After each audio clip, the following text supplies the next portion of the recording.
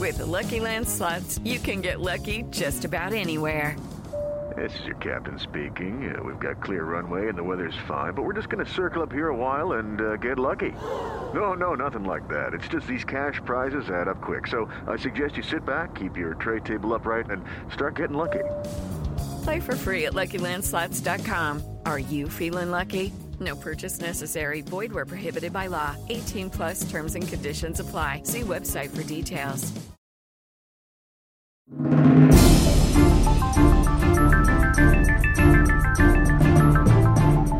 This presentation of In Their Own Words is brought to you by The Honor Project and is dedicated to the brave men and women of the United States Armed Forces. For a generation of American soldiers, Marines, sailors, airmen, the war in Vietnam was a nightmarish blur. It was a conflict with no clear goals, waged against a stealthy enemy in the dense jungles and rice paddies of a strange land.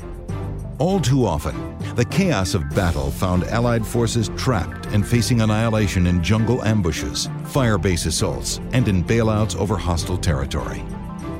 The desperate situation in Southeast Asia called for courageous men to rise above their fears and carry out some of the deadliest missions in the history of warfare. They were jobs that had to be done. Forward observers, or FOs, moved ahead of the friendly forces and secured vulnerable vantage points on the front line. From their precarious positions, they served a vital function as the eyes of the artillery gunners delivering rounds to enemy targets. Often alone, the forward observers could easily find themselves surrounded and cut off from their unit and at the mercy of a hostile enemy. As a young man, Barney Barnum knew he was destined to pursue a career in the military. But it wasn't until his training in the Marine Corps that he learned what it meant to be a forward observer. For his heroic action as a forward observer, Barnum would receive the Medal of Honor. Well, I wanted to be a Marine. My cousin was a Marine in World War II, and I can remember him, in uniform. And my dad was in the poultry production, so he had a deferment, and then when it came time everyone was going, he selected the Marines. And I remember him telling my brother and I years later the reason he selected the Marines is so he'd be the best trained so that he could have a better chance of coming home to his two boys and his wife. But then they passed the age law a week before he went to Parris Island. And my dad, the people went through Parris Island with him, ended up landing on Iwo Jima, so I probably would have grown up without a pop. Well, and what was it like going through training? Was artillery always the top of your list? No, I think initially all Marines, you think of being an infantryman. And then there was something about the demonstrations and the firepower and of the artillery when I was going through a basic, and I was impressed with it. And so I started considering that, and because it was with the infantry, travel with the infantry. So I, that's so long ago, I don't know what really drove me to it, but I'm glad I did it. Did you know at the time what a forward observer was or did? No, I don't think I knew about anything other than Marine as a Marine until I started training and saw the various divisions: communications, supply, aviation, tanks, artillery, and but the whole thing is, no matter what MOS or military occupational specialty that you were selected or assigned to, you got to lead Marines, and the challenges of leadership are there where you're leading the mess kit repair platoon or a platoon of infantry. They all have the same. I mean, they're individuals. They're youngsters who, you got to set the mission and set the timelines and give them guidance. Step back, let them do it, and give them guidance. When you first started training to be a forward observer, what was that like? Well, I graduated from artillery school and went to, from basic school, went to artillery school there at Quantico, Virginia. And part of the syllabus of being an artilleryman was, of course, the forward observer training. And in artillery, in the officer chain, one of the first jobs you get is a forward observer. You're a second lieutenant, and so you're formed up in an artillery battery, and there are four forward observers supporting the four infantry companies in a battalion, and that's usually where a second lieutenant starts out. And it's the toughest job in the artillery because you're out with the infantry, you're humping with them, and after you've done that for a while, then you usually make first lieutenant, graduate up into executive officer or fire direction officer or up on the battalion staff. So most people in the Marine Corps and in the Army and the artillery start out as a forward observer. That's where you get your feet wet.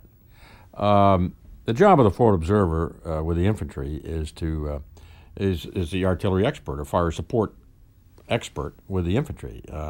So you travel with the infantry company or battalion, and you're there to advise the commander, whether it be a company commander or battalion commander, in regards to use of supporting arms. Prior to an operation, you tell them what's available and how you can get it. And sometimes you pre-plan a preparation before you go into an area. But a lot of infantry commanders are so intense on their mission that you really got to be a salesman. You know, I can do this for you. I can do this for you. It's not all hi diddle diddle, two up and one back, and and you got to remind the infantry commander at times that he has this artillery, and don't wait till he's in a hum sandwich and then say, hey, Artie, help me. It's got to be part of the planning process. So I think it's a big sales job with the infantry. And, of course, you're traveling with them. And I found when I was out with the infantry, a lot of times the commander would always say, hey, Artie, where are we? Double-checking his knowledge of map reading, because that's one thing with artillery. You do get intensive study in map reading so that, first of all, you know where you are. And then you pick out your targets in relation to where you are, so that, of course, if you call in a certain coordinates, and those coordinates go to the fire direction center, and they plot them on the map, that's where the rounds are going. So if you give them the wrong coordinates, the rounds are going to go where the coordinates that you send in, and so it's very important to know map reading. And after you've been out with the infantry, you gain this respect from the commander that, first of all, you're good at what you do, and an infantryman's got to be bailed out once, and he's a believer. Barnum soon found himself in the midst of the first deadly contact with the North Vietnamese Army. I had been in Vietnam 2 weeks. I had been with this hotel company, 1 week, and was out on my first patrol. Got called back in to load up on a helicopter to go into Operation Harvest Moon. And 4 days into that operation, when we were ending it up, matter of fact, I hadn't called in any fire missions because we hadn't had any contact. But when my company, the battalion, was ambushed, it was the first time I'd ever been shot at, number one. I've been in Vietnam 2 weeks. And first time I was ever shot at. And that was the first fire missions in combat that I had called in. And the first thing I did after I got up off the deck and sought some cover was to call the artillery and adjusted fire. I think that first of all it was quite a rude awakening to be thrust into and this was a major ambush. But the first thing I did when I looked up from underneath my helmet and I'm on the deck, I could see all these young Marines looking at me saying, okay, Lieutenant, what the hell are we going to do now? And the first thing I did with my radio operator and scout sergeant was contact the artillery, and we went into motion, bringing artillery in, and we were at the end of the gun target line. Guns have a certain range, and they were firing into us, so we were really at the end of that range, and so I couldn't bring the rounds right where I wanted them on a couple of the positions because they were a little erratic. Especially at the max range, the round stability is not. So I backed off my artillery and only fired them from where I was and the battery. I didn't shoot anything over my head because we took some shrapnel on my position on the first couple rounds that came in. And the battery said we were at the end of the gun target line. max range. So you called for fire between the artillery and your position? Yeah, because the enemy was, the company I was with was the rear element. I had enemy on 3 sides of me. So I fired on 2 sides of me. I didn't fire on the right side. But I was given some helicopter gunships that I utilized to fire on the right side. And the platoon, it was the enemy to my right, is where I launched a counterattack, while at the same time firing artillery back here. So you had to just sort of, in the middle of mayhem, focus. Yeah, and at the same time, the company commander was mortally wounded, and he died in my arms, and I took over the infantry company. And so I'm now an infantry company commander and the artillery forward observer, so I have my hands full. How many men were you left with? You know, that's 35 years ago, less than 100. About 120, I think we had at that time in the company. And you were surrounded by? Well, yes, we were the rear end security of a battalion movement out of the mountains, and when the ambush was triggered, the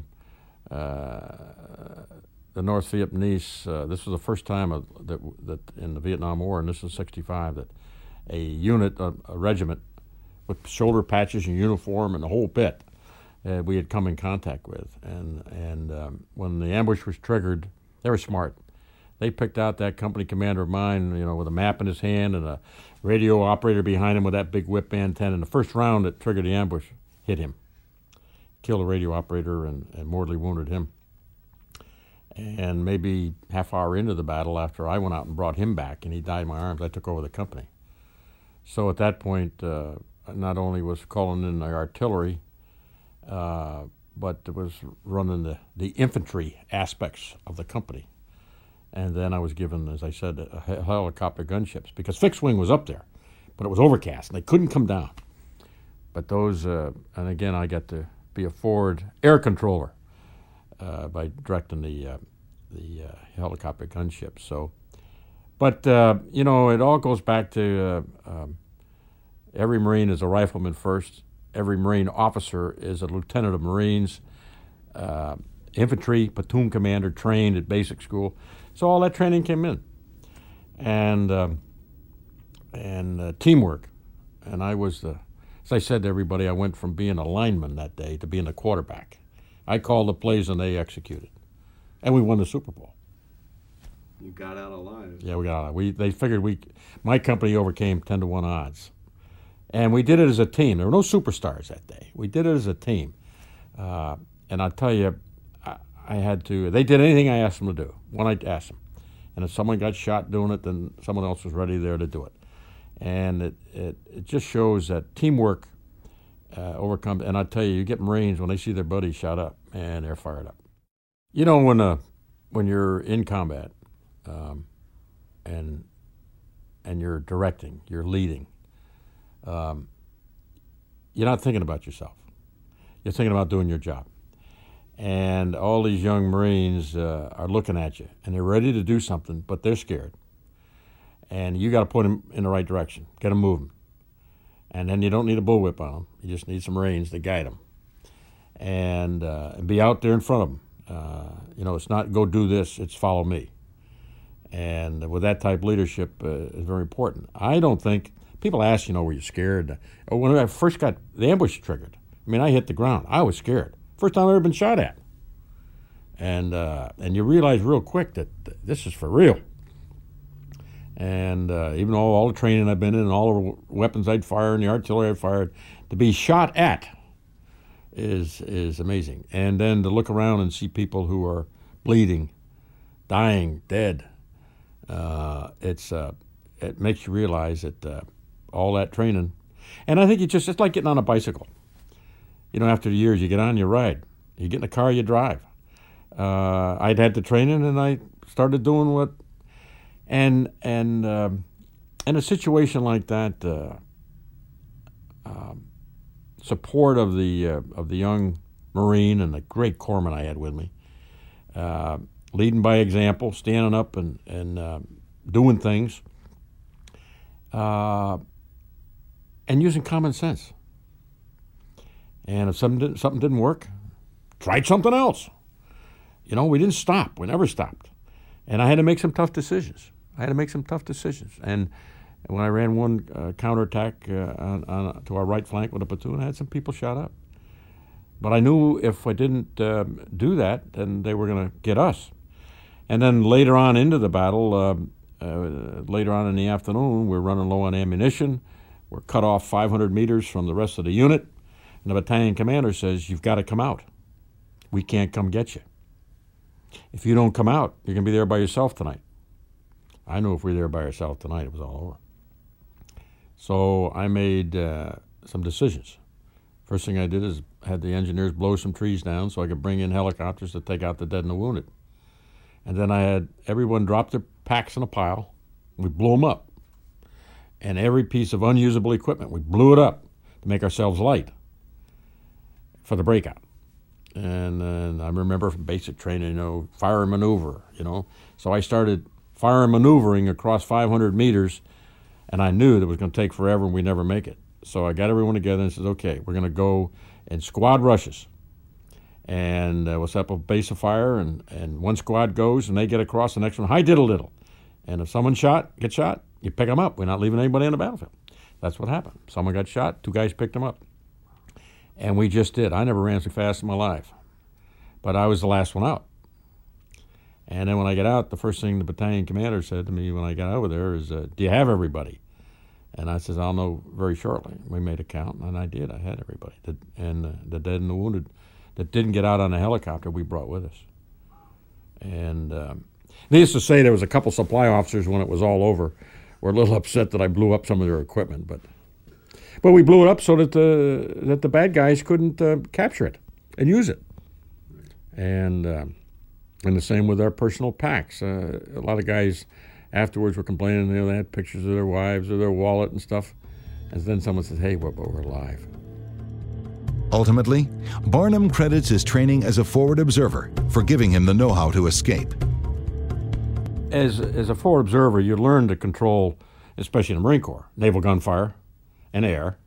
And I'd had that training in the Philippines, down at the Bonus Islands. I'd fired naval gunfire and fired air. But adjusting any fire support, whether it be a tank or a recoilless rifle or whatever, if you can identify a target, communicate with the shooter, give them the urgency and tell them you're ready to control it, then it doesn't make any difference whether it's an aircraft, a bazooka, a recoilless rifle, or artillery, and that's key. Now I had the gunships on the radio net. They were on the command net, which was superb. And I stood up and at times said, fly down my arms. I put my arms pointing at the target where they were coming in from, and they flew down my arms and shot the target. And I did that after I ran out. We had a 3.5 rocket launcher with Willie Peter, and I would mark the target. And I did that myself. I stood up there on the top of the hill and fired at the machine gun nest or at the line, and I think mainly because I didn't want to send some kid up there to do it. And I had the radio on my back, so I'm talking to the helicopters, and so I would mark around and then talk them in on it. When I ran out of the Willie Peter round or I had a misfire, I'd stand up there with my arms stretched and said, fly down my arms. And they'd line up on my arms, and they said, I see him, get out of the way. And then they'd come. So it was fire support. And a forward observer is really the fire support advisor, controller, executor for the infantry guy. So as I said, it doesn't matter what type it is. But that commander wants fire support. Well, I just happen to be the infantry commander and a fire support guy. There was a lot to be done. You get involved in doing it. And in the fog of war, there's a lot of confusion, a lot of noise. And you sort of block it out. And you do what's got to be done. As I said, survival is a strong motivator.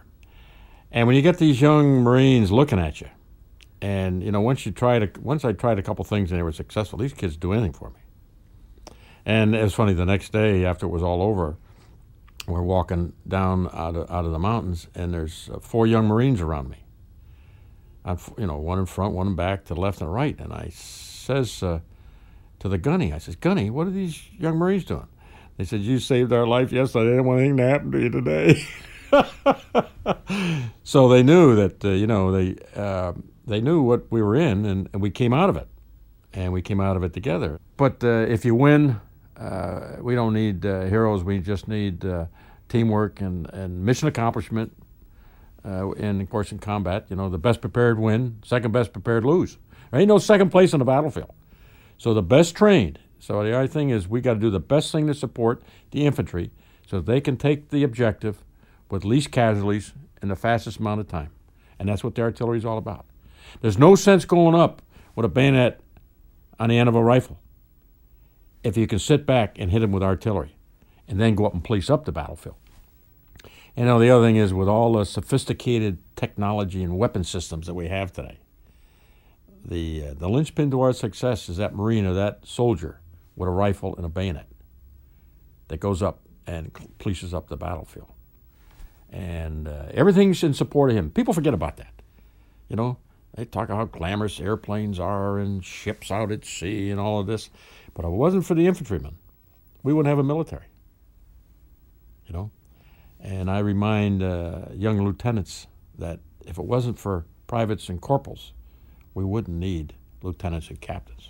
People die when you're up against the enemy. Some units seem to be in more combat than others.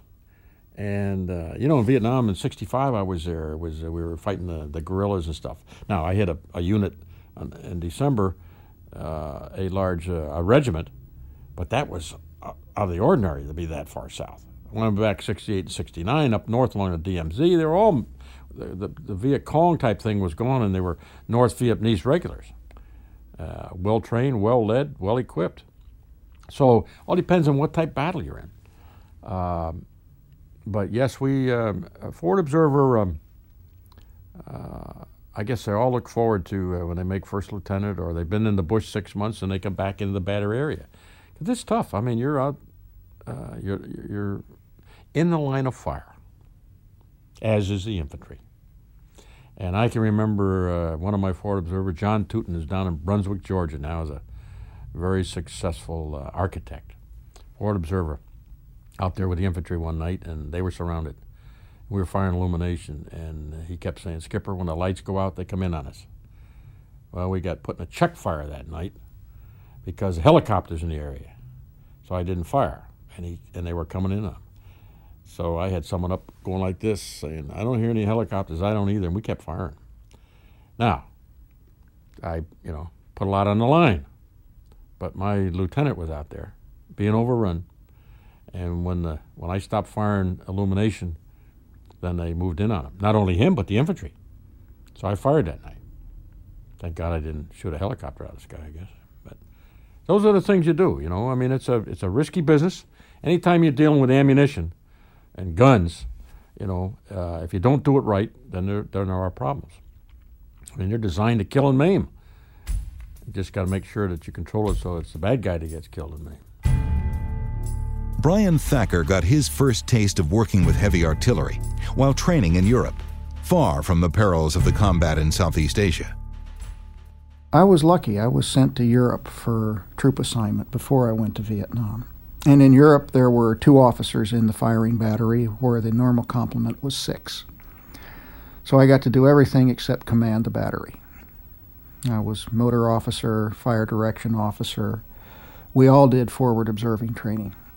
All of the lieutenants. That was, if push came to shove, that was what we had to be able to do. So in terms of training, I'd seen pretty much all of the firing battery as a young lieutenant, right out of artillery school, right out of college. What was it like calling rounds, even in practice? Because it seems like there's something significantly powerful about saying, "I want, shells on this target now." That's part of you've got to come to understand that, what you're playing with can hurt a lot of people if you screw up. And you're given every opportunity to do that. that's. And I have to say, I had my share of mistakes. That again were, when you look back, I didn't put one out of safety. I watched one, and I had the safety for batteries where I had to stop a fire mission from going down because it was unsafe, and I didn't think they put it in the impact zone. But yeah, with the size of the weapon that we were dealing with, we could take out a football field, and it could be ours just as easily as anybody else, or it could be a civilian, and it gives you part of the attraction is that power, but it has to be used right, and that's kind of, again, with the battery that I was in Germany, even though it was training environment. All of the NCOs had been to Vietnam.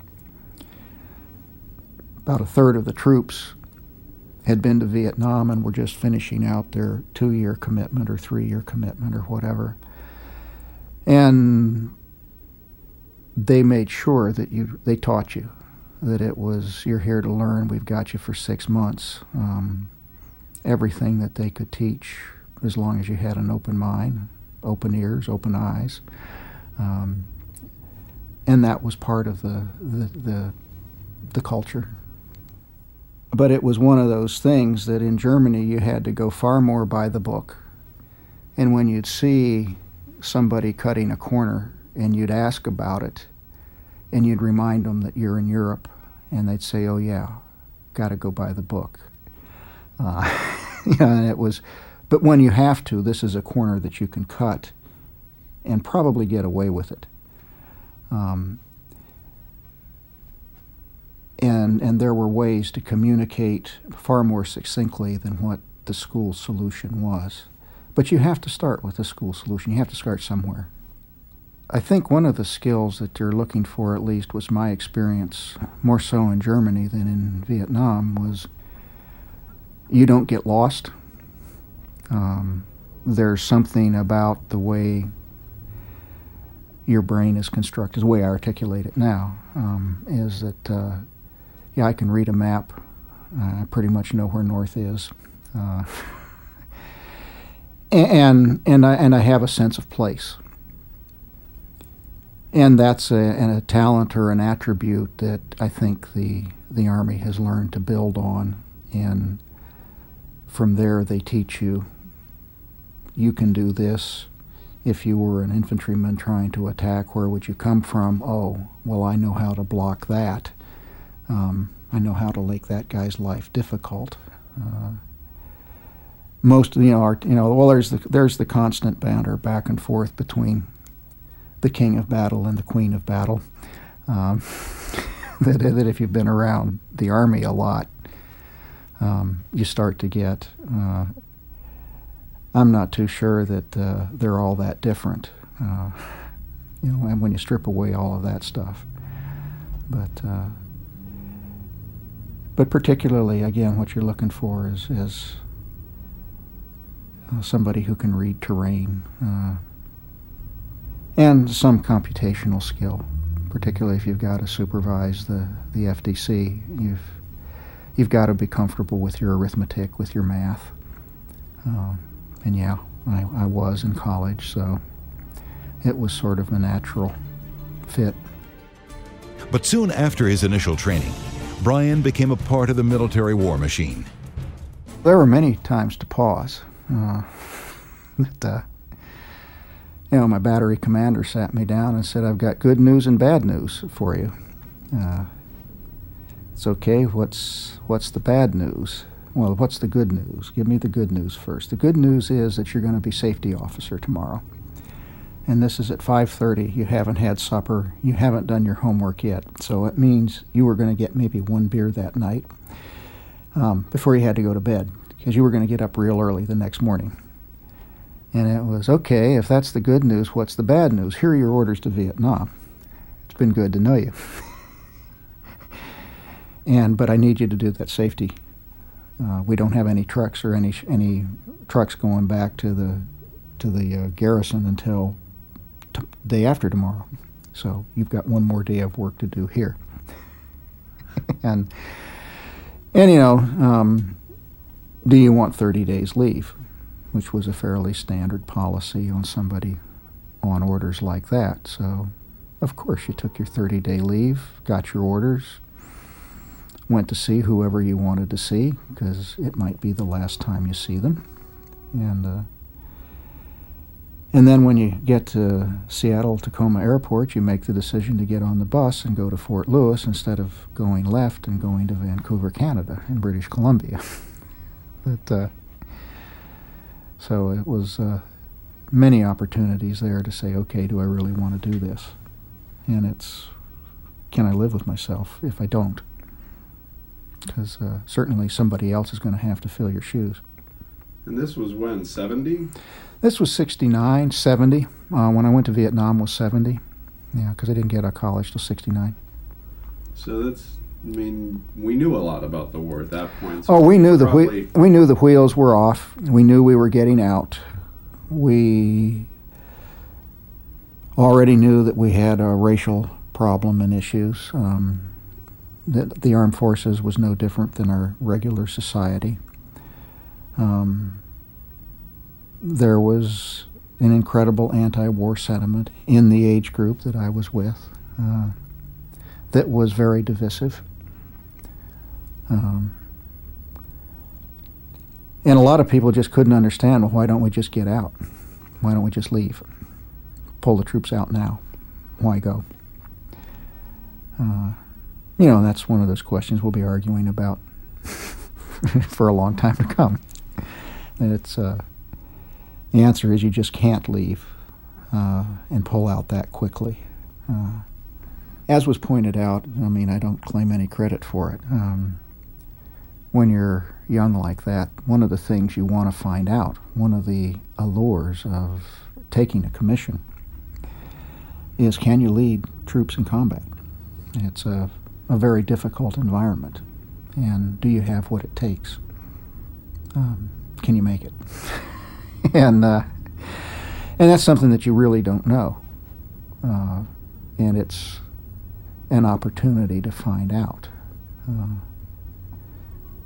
And you accept the risks that go with that. You found out quickly, didn't you? Well, yeah, I was told by the troops in Germany that not to sweat it, I'd make it. I didn't say by how much, but it was, don't worry, LT, you'll make it. And, you know, and that's a question that you have. Anybody who accepts a commission, in the beginning in your training, it looks like you can do it. But until you get in front of the troops and have to do it, you don't know. And I didn't know. What happened when you got to Vietnam? I reported for duty. Kind of like Europe, the DeVarty commander said, well, what battalion needs a lieutenant the most? And when he found out what my experience was in Germany, it was, well, you're going to the 5.5 unit that he had, so you didn't have to relearn the weapon or the firing tables, so you just take advantage of what you already knew. And it's go down and see the battalion commander. He'll assign you from there to whichever company or whatever location. And again, it was not what you expect to find, not at least the way they drew it up in school. That artillery battalion was running, 3 batteries, but was running 6 or 7 firing locations. They had lots of platoons in batteries that were separated and just running far more than the 3 locations that you would expect. And so there was more than ample opportunity to 2 officers to a platoon. You had it all. One had to we just called one an XO and the other a fire direction officer. That there can only be one battery commander, but I never saw my battery commander after he assigned me to the platoon that I was with. There were 2 lieutenants with a platoon supporting combat engineers, and for 4 months that's what we did. Although Thacker was trained to work with artillery, he urged his commander to put him on the front lines. Okay, round 2. Name something that's not boring. A laundry? Ooh, a book club. Computer solitaire, huh? Ah, sorry, we were looking for Chumba Casino. That's right, ChumbaCasino.com has over 100 casino-style games. Join today and play for free for your chance to redeem some serious prizes. ChumbaCasino.com. No purchase necessary. Void where prohibited by law. 18+. Terms and conditions apply. See website for details. I had asked for an assignment in the headquarters. Just said, hey, I spent all of my time in a firing battery, but never any time in a battalion setting, in a headquarters setting, where the coordination goes on. If you need somebody to fill in for a few weeks, whatever, I'd like an opportunity. And, that's, you make your druthers known, and, the dream comes true. And while there, we got this 3 or 4 suitcases, pieces of equipment that were an observation system, and the XO called me in and said, Lieutenant, you are going to have a team, and it's going to be called Integrated Observation Team, and you're going to get the following people. Because again, with the battalion scattered all over a couple of provinces, I didn't know people. I didn't know what I really needed. The school, the Fort Sill had said, this is what you're probably going to need. So yeah, I inherited a bunch of soldiers and we had to learn how to make that piece of equipment work. Try to, what could you do with it, what couldn't you do with it. We had a week there at the headquarters location to check it out and unpack it and put it together, and after a week it's, here's a truck, go down to another location, set up, observe, and then it was put it in the truck, come back to the headquarters, you've got to go meet the battalion commander of a sister artillery battalion that needs help. And you're going to be detached from our battalion and attached to this other long-range artillery battalion so that you can observe for 175s instead of 155s. What was the piece of equipment that you unpacked? It was 3 pieces. It was a theodolite with a laser for a ranging device, which theoretically you could go out to 30 kilometers. The farthest we could ever get out was about 24, 25, and be accurate within the 3 or 4 meters of what you were ranging.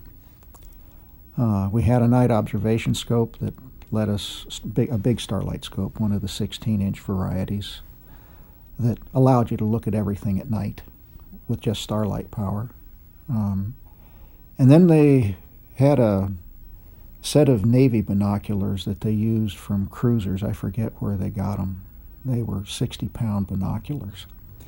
But you could see a long way over 6 degrees, and they were designed to be for adjusting fire from the Navy. And the Navy didn't need them anymore, so they patched these things on, and you had a huge platform, 800 pounds worth of equipment on a tripod.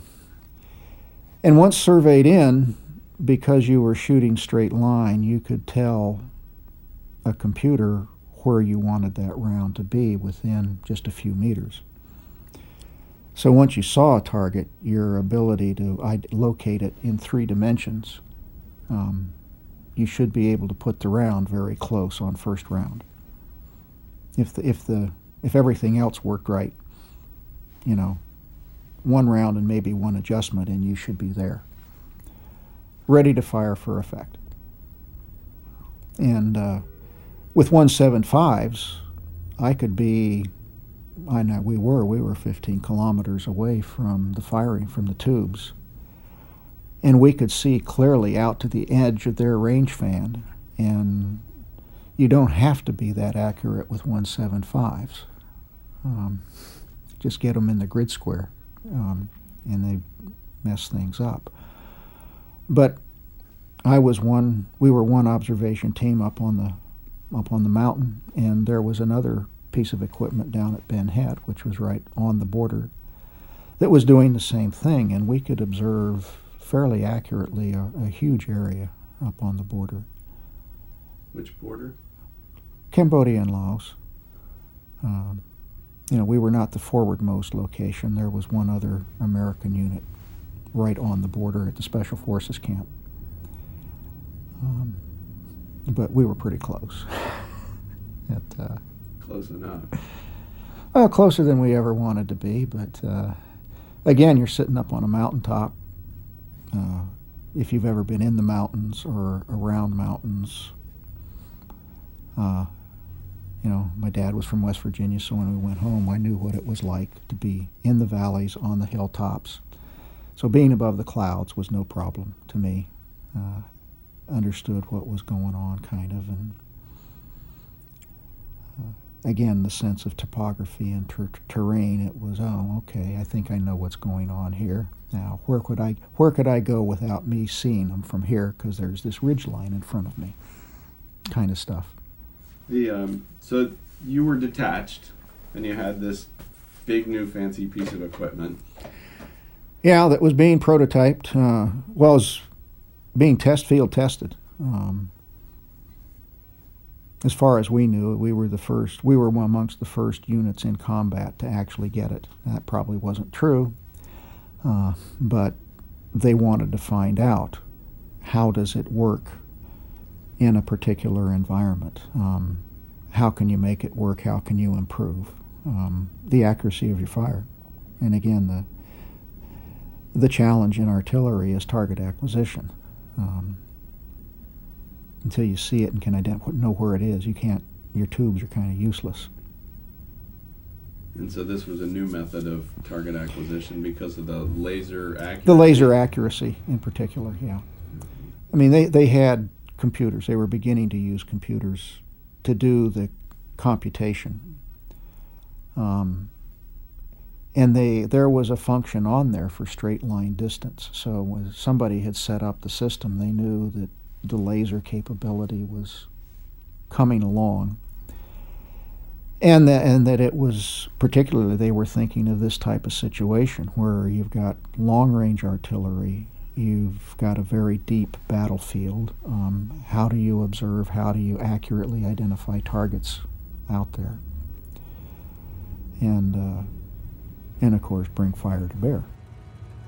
On that first mission, Thacker's unit came face to face with the enemy. What I knew then and what I know now, of course, are two different things. We were assaulted, what, as I learned out later to be, were by two sapper battalions, supported by pretty much a full North Vietnamese infantry division. They used the same organizational names that we do. They weren't quite as big in terms of manpower, but function is mostly the same.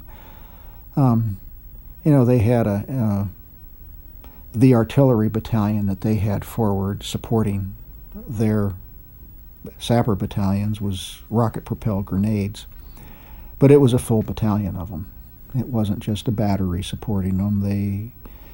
And again, in retrospect, when you're on top of a mountain, it's almost an impregnable position. There's only two ways to assault that position, and that's on either ridgeline, on either end. And it's a very narrow front, so it's rather easily defended. So when you go after a position like that, you have to go after it with a lot. The attack on that fire base was part of an offensive that the North Vietnamese attacked along a 100-kilometer front that morning. So every position that I had been at received incoming fire, and a lot of those that I hadn't were attacked as well. all within a few minutes of each other. So in the beginning, commanders just have to sort it out. Where are we just being probed? Where are we really vulnerable? Where am I most vulnerable? And it turns out that the fire base that I was on was probably the main objective. Everything else was diversionary, but it spread all the resources out. And clearly the North Vietnamese, in my mind, wanted the 4 pieces of ARVN artillery that were up there. And they wanted to take that fire base quickly so that they would be able to use whatever ammunition the ARVN had up there against 3 other fire bases and several villages, because that's what that position did. It could fire support for many locations. You look back and you say, yeah, well, if it was that important, why wasn't it a little bit more heavily defended? That's hindsight. But so you were out with as a forward observer, or with a forward observing team, with this new piece of equipment on top of a hill, watching this attack as it happened? Oh, if I could have seen the attack, I would have done something about it. I mean, they came out of the shadows at 6:30 in the morning when we were in sunlight and they were in the dark. They came out of rainforest. They came out beneath where I was looking at dead space. And it wasn't that it's exactly where I would have come from if I had to attack. That again, it was, once you got in close to that piece of equipment, you didn't need it to observe. You could do that with traditional methods. And it was the same way with the Vietnamese had 4 105 howitzers at that location. Once you got within a kilometer of them or got close to them and underneath them, you couldn't shoot. You couldn't get around on them. They were too close. And that's what the North Vietnamese recognized tactically and were able to get large numbers of people in real close to attack that fire base. So you were at the fire base? I was at an ARVN fire base. Yeah, it wasn't an American fire base. It was... Say what ARVN is. Oh, that was the Army of the Republic of Vietnam. It was the South Vietnamese Army. And so what happened as were you overrun? They tried to. We were never really overrun. Their initial attack was able to penetrate the perimeter and force all of the defenders back into a tighter and tighter. We shared the fire bases. Again, you're talking about something that's not much bigger than the end zone of a football field. And again, it was, they had the manpower to keep pushing, and we didn't have enough reserves to take a counterattack and take back. And they had the ability to resupply. We didn't.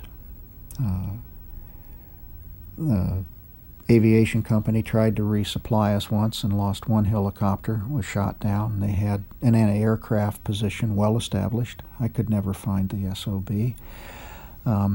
Knew generally where he was and what they were doing, but could never get close enough to him to really suppress. They shot down a second helicopter that was trying to extract the first crew. So we suddenly had 7 extra Americans inside the wire. That, again, had they been a regular infantry squad with a machine gun and a few other things, you could have thought about spending the night. We'd rather had a platoon than a squad, but to think about that. But again, spending the night was not thinkable. We knew that up there, even though I didn't know what we were up against. It was, we knew it was an incredibly serious, from our perspective, not just a probe, an attack. So we, gave the ARVN commander enough time to burn his powder and render his guns useless, and about 4 o'clock in the afternoon, it was time to leave the fire base. And at that point, it was, I need blocking fire. I called for artillery fire on the position, with nothing more than the intent of giving us time to withdraw and separate from the main attacking force. You get 5-10 minutes distance between you, then you have enough time to get an extraction zone set up and get farther up the ridge and get out. So you actually called for fire on your own position? Sure. On top of us? On top of it. Well, at that point, most everyone was getting ready to leave. There was no real threat to the main force that was left, because by the time they got ready to shoot, they would have had a couple of minutes to get out and get up the ridge line. So it was, on my command if you can, or when they changed to variable time fuse and said we'll be there in 30 seconds, and then that was all I needed to say, yeah, well, we're out of here. The fire base has been evacuated. I was basically the last American off. So you were in command of you sort of assumed command of the fire base? Oh, no. Wasn't that simple? Oh, I'm a lieutenant with less than 2 years experience, looking at a captain, Vietnamese captain with 10-15 years experience, school trained in America, English, command of the English language equivalent to mine or better, who was fighting for his life and his way of life. I wasn't going to command him at all, and wasn't able to tell him much at all as an advisor. I mean, again, that's a misconception or a misnomer. I had some target acquisition capability that he didn't, and I could call for the artillery fire in English, and they knew my voice was an American voice, not somebody who could speak good English. So it was his fire base. There was never any question of that. And when he was done with his job, it was, we can go now. It's okay. Put his advisor in the middle with the helicopter crews and get somebody out on the point that knew where they were going. It could read a map, and I took the rear. And we left the fire base as a reasonably coherent unit. And as you were calling in fire, or you had already called for fire? I had called for the fire. Had they given me HE, it would have been there 30 seconds sooner. What's HE? High explosive, just an impact round. What they did was they changed to a fuse, that radar kind of fuse that sensed the ground and gave you an airburst. For what I wanted, far more effective. I didn't call for a VT fuse. I just said shoot the position. By that time, the battalion commander was at the fire base and said had him give the variable time. It was, and they didn't think twice about shooting the mission. They were prepared to shoot it, and they did it as quickly as they could. Was it effective? As far as I'm concerned, it was. I have a copy of the fire mission. They shot 38 rounds over 45 minutes, 50 minutes. And they could fire one round, only 13, 14, I forget how many kilometers away it was. It was not a long shot for a 175. And they could keep people from moving up and down that ridge for the hour. And what happened next? Well, I didn't stay up with the group. Staying behind to get that final command in, I got separated, and chose not to stay on the ridge line following them, trying to catch up. That a 2-minute head start was, I felt much too vulnerable running by myself. So I got off the ridge line and started just following the mountain. And then quickly realized that was also being stupid, that I was not, no one was shooting at me. I was in a no man's land. There was no one there. I had just as much chance of making it as stopping and waiting for night and waiting to see what would happen and develop as trying to catch up with and maybe miss the extraction completely, because once separated, they were running as fast as they could. I wasn't going to run much faster, and I had no idea where they were going to stop and stuff like that, so hadn't thought about that. And quickly decided to ditch my radio, that it was extra weight and something that I didn't, at that point it was, all the radio was doing is drawing attention to myself. And it became a liability, so again, in retrospect, I probably didn't have to do that. How heavy was the radio? Oh, it was one of the regular backpack radios, 25 pounds. And I didn't have a pack to carry it. I just had a radio that I had scrounged up from somebody said, here's a radio, you need it, because the initial attack took mine away. So, again, we were pretty much operating on the fly. At least I was. Everyone was. 25 pounds is still a lot to be humping around when you're trying to stay alive. Well, that's one of those things that I've thought about. Is heck, I had the channel. All I had to do was stay on the ridge line probably, and I would have caught up with them. That it was, 30, 45 minutes later before an extraction was actually executed. And the cooler heads up front obviously got to a location where they could establish a perimeter and helicopters could get in and they could be extracted.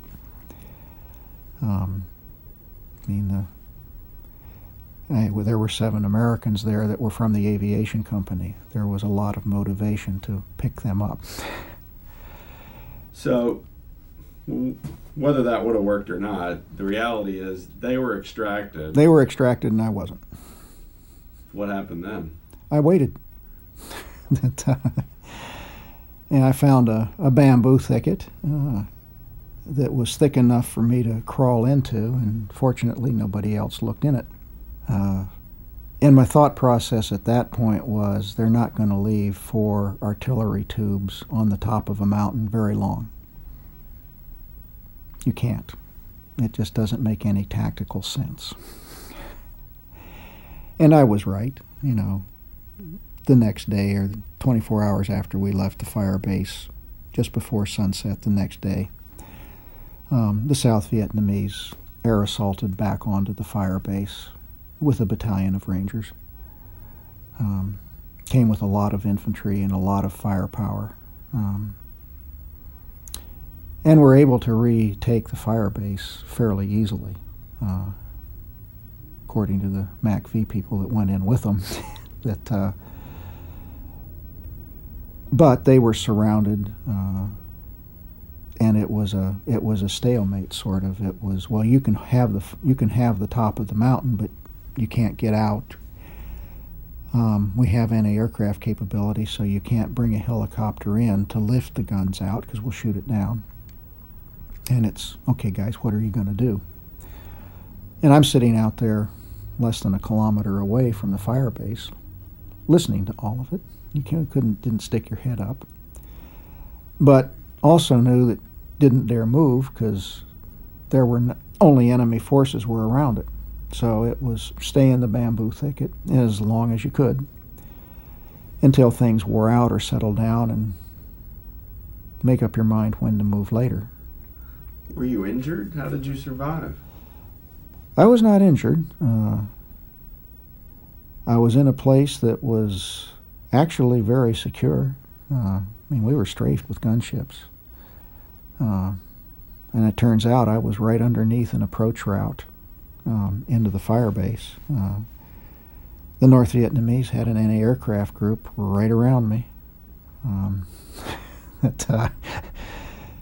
And we knew, obviously our side knew that there was an anti-aircraft unit there because they got hammered every time a supply ship came in or something was going on.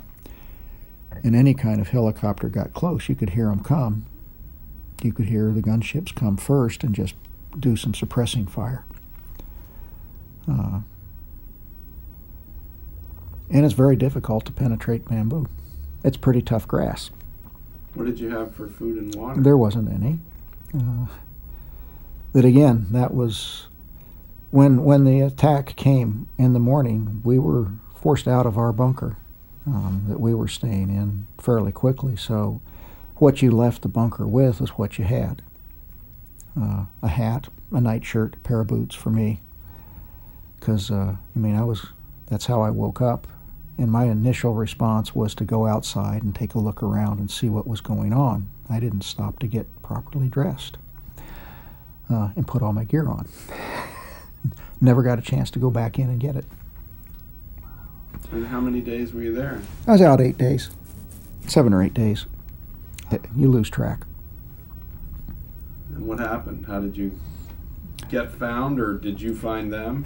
Well, I was at a point to where I can live and survive another week or two here. But I was getting weaker, and I could tell that. And it was, okay, you've got to take the chance of, by that time I knew when the lulls were, when the observers got up, when was it safe to move. And there were windows of opportunity when it was safe to move, right at dawn. Particularly when it was kind of gray and the clouds were still there. The North Vietnamese were still having breakfast. Our observers were having breakfast because of the clouds. It didn't do any good to be on station to fly. Nothing. They could mortar the location to keep everybody, wake them up, but it was really, right at dusk was very similar, that you could move then. And so one morning I decided it's time to try to make it back to what would be friendly lines. So I climbed back up the mountainside. Took the better part of the morning. And I realized just how close and how weak I was, because I couldn't go very long without losing my breath. But again, there was a no man's land in between the location where I was and the fire base. At least I think there was a no man's land there, because I was able to go through it pretty quick and then squeak my way into the fire base.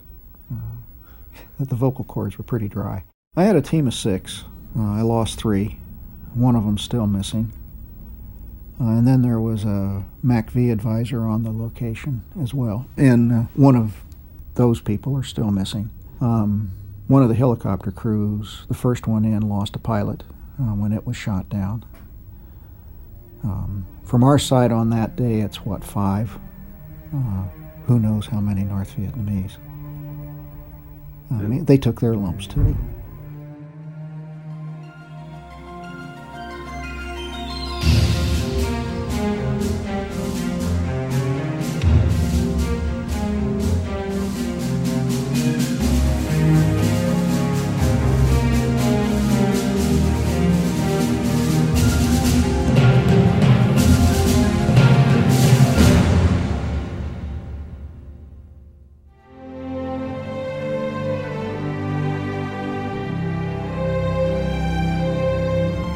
We hope you've enjoyed this presentation of In Their Own Words. This program was created and produced by First Person Productions in association with the Documentary Broadcasting Company. The stories told herein were supplied by the Honor Project.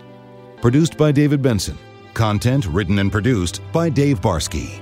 Engineered by Greg Bartheld and Brian Donovan. Narrated by Bill Ratner.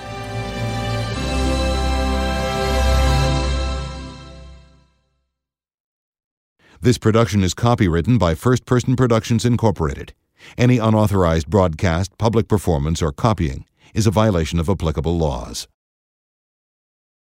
Hello, it is Ryan, and we could all use an extra bright spot in our day, couldn't we? Just to make up for things like sitting in traffic, doing the dishes, counting your steps, you know, all the mundane stuff. That is why I'm such a big fan of Chumba Casino. Chumba Casino has all your favorite social casino-style games that you can play for free anytime, anywhere with daily bonuses. That should brighten your day a little.